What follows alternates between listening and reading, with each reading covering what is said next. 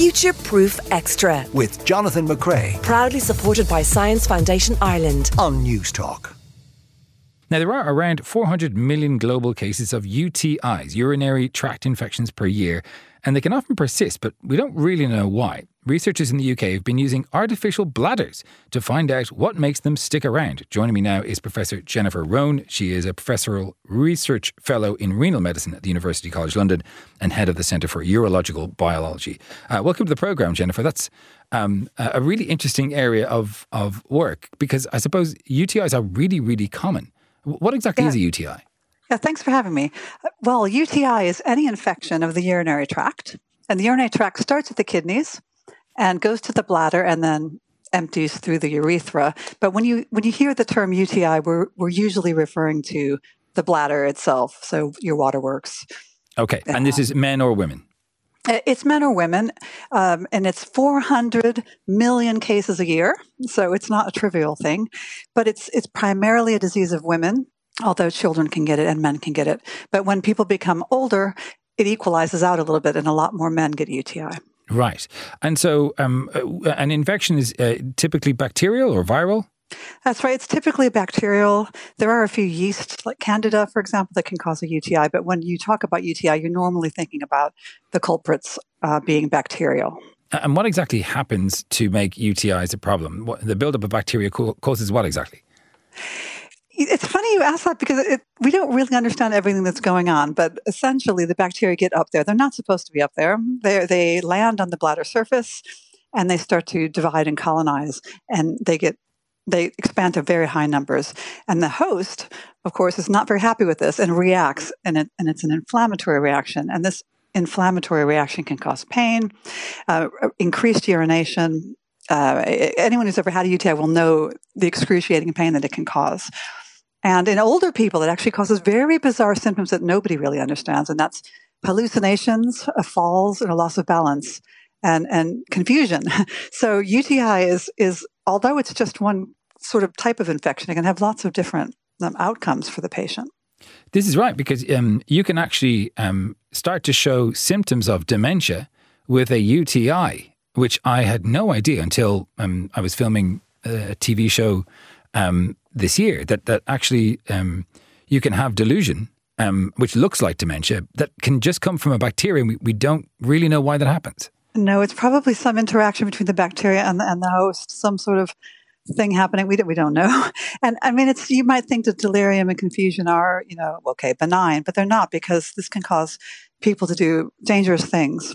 You can leave the stove on and forget to turn off the gas. You can wander out into the street. You can fall over. I mean, it's really a problem for older people.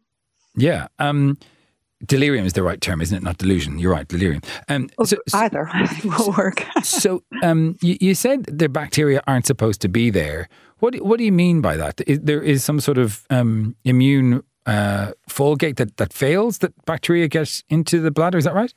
I should back up a little bit. There are some friendly bacteria that are always there. So just like in your gut and your mouth and your skin, we're colonized by lots and lots of bacteria that do all sorts of good things for us. And the bladder actually has a microbiome of sorts. But the bacteria that get into our bladder that shouldn't be there are the ones that come from the gut, from the back passage. These guys are not meant to go into the bladder, and they get up there through contamination usually. So, especially in women, the back passage is very close to the opening of the urethra. So it's quite easy to get bacteria up there that shouldn't be up there. And that's what I mean. So they're up there. They're actually supposed to be flushed out by urination. Urination, in addition to getting rid of all the waste that we have, it also serves a very important purpose of flushing these bad guys out of the bladder. Right. But they're very good at sticking. They're really, really sticky. So the bad guys are especially good at sticking.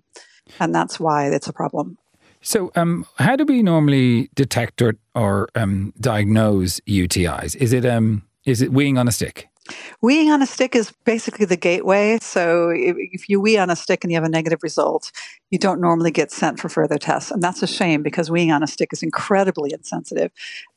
In some studies, it's like 50% sensitive, so you might as well flip a coin. Wow. If you have a really bad UTI, you don't need a dipstick to tell you that you're sick. It's very obvious from the urine. But if you have a low-grade infection, these dipsticks are frequently negative.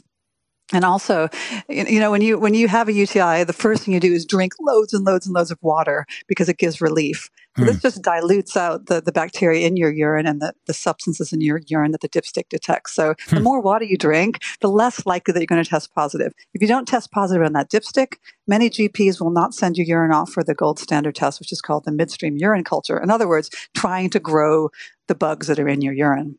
Right. And this test is as old as Alexander Fleming.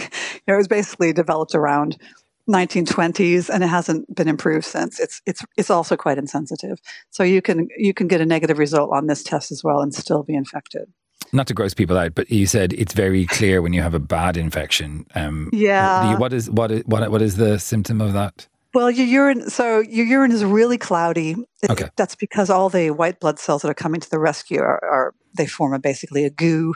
It's pus, basically. Okay. Sorry to be Okay. disgusting. No, I regret asking that immediately. Blood in there, and yeah, you can stop now.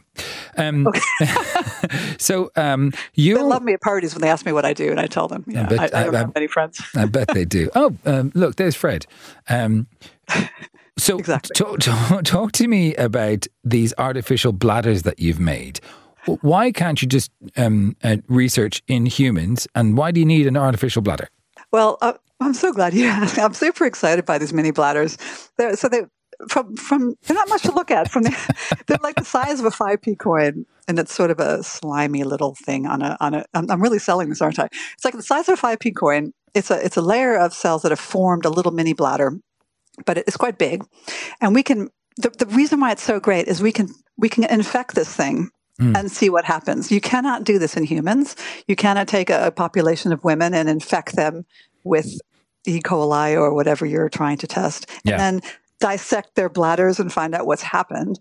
You can do this in mice, but the mouse is a really not a very good model at all for UTI. This is why we decided not to work in animals, but to go straight to trying to design our own human mini bladders that we could grow in the lab, and we could completely torture them and do whatever we want with them and not feel bad about it. Yeah, a completely very ethical approach. Now, Can I ask you, is it just cells in a dish, or do you 3D print a sort of structure? Are there different, is it just cells from a bladder that have been grown, or is there more to it than that? This isn't your first rodeo, is it? No. No. You could do some 3D printing, and we're actually playing around with that. But actually, they grow very happily on off-the-shelf commercial membranes that you can buy. And we use basically an off-the-shelf thing called a transwell, which is made out of polycarbonate, which is a nice smooth surface, and the cells really love that. It's got little holes in it because we actually have to feed them from the bottom. We give them growth nutrients from the bottom, and on the top, we add 100% unadulterated human urine, which is the natural substrate of the bacteria. So, you want your bacteria to be floating around in the real thing. Yeah, nice. And that urine is donated by who, if you don't mind me asking? Well, we used to have a whip round in the lab. And did you really? Yeah, but now we actually buy it at great expense from. I'm sorry, what? You buy urine at great expense? Yeah, it's really expensive. And we buy it as quality controlled urine. Now, obviously, they've screened the donors for illnesses and drugs and things. So it's better to use this stuff than who knows what the lab people have been doing the night before. So, we'd like to have nice, clean, quality controlled urine. That is hilarious. So there's someone out there making a fast buck selling their piss. Yes, absolutely. Wow. Okay, so you use these little bladders, and I suppose the question you're trying to find is why, when these are bacterial infections, do they not get banished away for good by antibiotics? Because these UTIs can be very difficult to get rid of. Absolutely, and this was the big mystery about recurrent UTI. You have a very simple.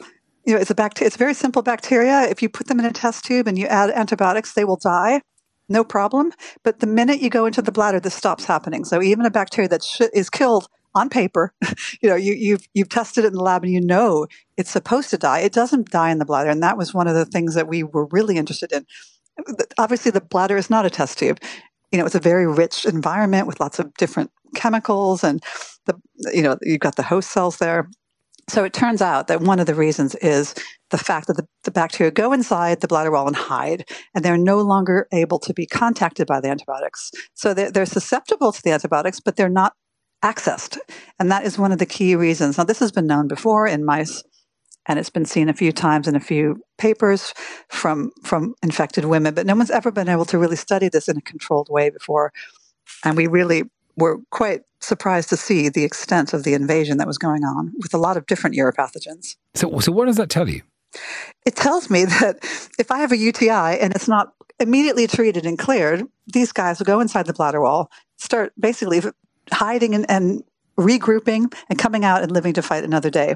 So if you don't clobber them right at the beginning, they basically can fester, for lack of a better word. They'll go in, they'll hide, and then it's really hard to get rid of them because they're in there. The white blood cells can't get in there to hoover them up.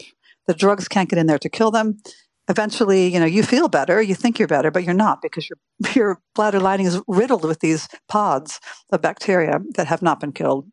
And when they pop open like Alien a few weeks or a few months later, you get the UTI all over again. But no one has a persistent UTI, right? I mean, these things do get cleared eventually. What are they cleared by? No, there are people who have a never-ending UTI. Oh, God. I've spoken to many of them. It's called chronic UTI. It's really poorly studied. We don't even know how many there are out there. I mean, I've spoken to so many women who have this problem, but nobody's ever done an epidemiological study. The regulatory NHS body here in the UK doesn't really recognize chronic UTI as something different. But yeah, eventually, many people will clear it. The antibiotics, sometimes they work. It's about 1 in 3 recur. And then, if 1 in 3, that's a lot. That's a lot. Yeah. So it's a high failure rate. This is another ancient drug, Alexander Fleming and his antibiotics. Is another 100-year-old. So the 100-year-old diagnosis and the 100-year-old treatment, and no breakthroughs since then. Probably because there's been absolutely no interest in studying this disease. And of course, the problem with using antibiotics that don't work is this looming disaster ahead of us, which is antimicrobial resistance. Absolutely. I mean, this keeps me up at night. We have the perfect storm of 400 million cases per annum being treated with antibiotics. 1 in 3 of those are going to recur, which means they'll have repeated courses of antibiotics. And it's not even clearing the bugs. So, you could be selecting for antimicrobial resistant strains. And it's not just that. It's when you're taking a pill to clear your bladder, you're dosing your entire body. So you're dosing your gut microbiota, your mouth microbiota, your belly button microbiota, whatever microbiota you have. All of those bugs are being exposed to antibiotics, and that's going to lead to natural selection of resistant strains. The more you flood the environment with antibiotics, the more you educate the bugs to resist. Yeah. And it's getting worse and worse. And UTI is a huge driver of that, just because the sheer number of prescriptions that are dispensed each year. How much is a litre of commercial urine? Oh, God. I think it's like 500 quid. Oh, my God. What? I know. £500 for a litre of clean urine. I think you're in the wrong job. I can help you out. I'm sure there are lots of people listening to this program who would very willingly sell their urine for £200. I think we should speak out the program. I have to say, this is way. I mean, it's very interesting, very important, and way more interesting than it may sound when we said we were going to be talking about UTIs. I've absolutely loved this. I'm going to ask you one last question, and it is a rather personal one. But as a urologist, I mean, after the first 1,000 penises and vaginas that you've had to see, does it get really boring? Like, do you just see it as like a paper cup or a pencil, or can you still get excited about it? I've got a great answer, which is that I'm not a urologist. I'm not. So I am a scientist. I don't have to deal with. Oh, I see. So they're still exciting for you. No. I mean, I am an in the lab kind of girl. We do all our stuff in the lab. I do have lots of colleagues, and I've been in theater, and I've observed some really amazingly scary procedures. And I mean, I have a lot of awe for surgeons. They're just urological surgeons. They're amazing. I am not one. Well, that's fantastic. I mean, head of the Centre of Urological Biology, and you don't have to get in too dirty with your hands. That's an amazing achievement. But there's an awful lot of we around. And so it sounds like Professor Jennifer Rohn, Professorial Research Fellow in Renal Medicine at UCL and head of the Centre for Urological Biology. Thank you so much for your time. That was brilliant. Oh, you're welcome. Futureproof Extra. With Jonathan McCrea. Proudly supported by Science Foundation Ireland. On News Talk.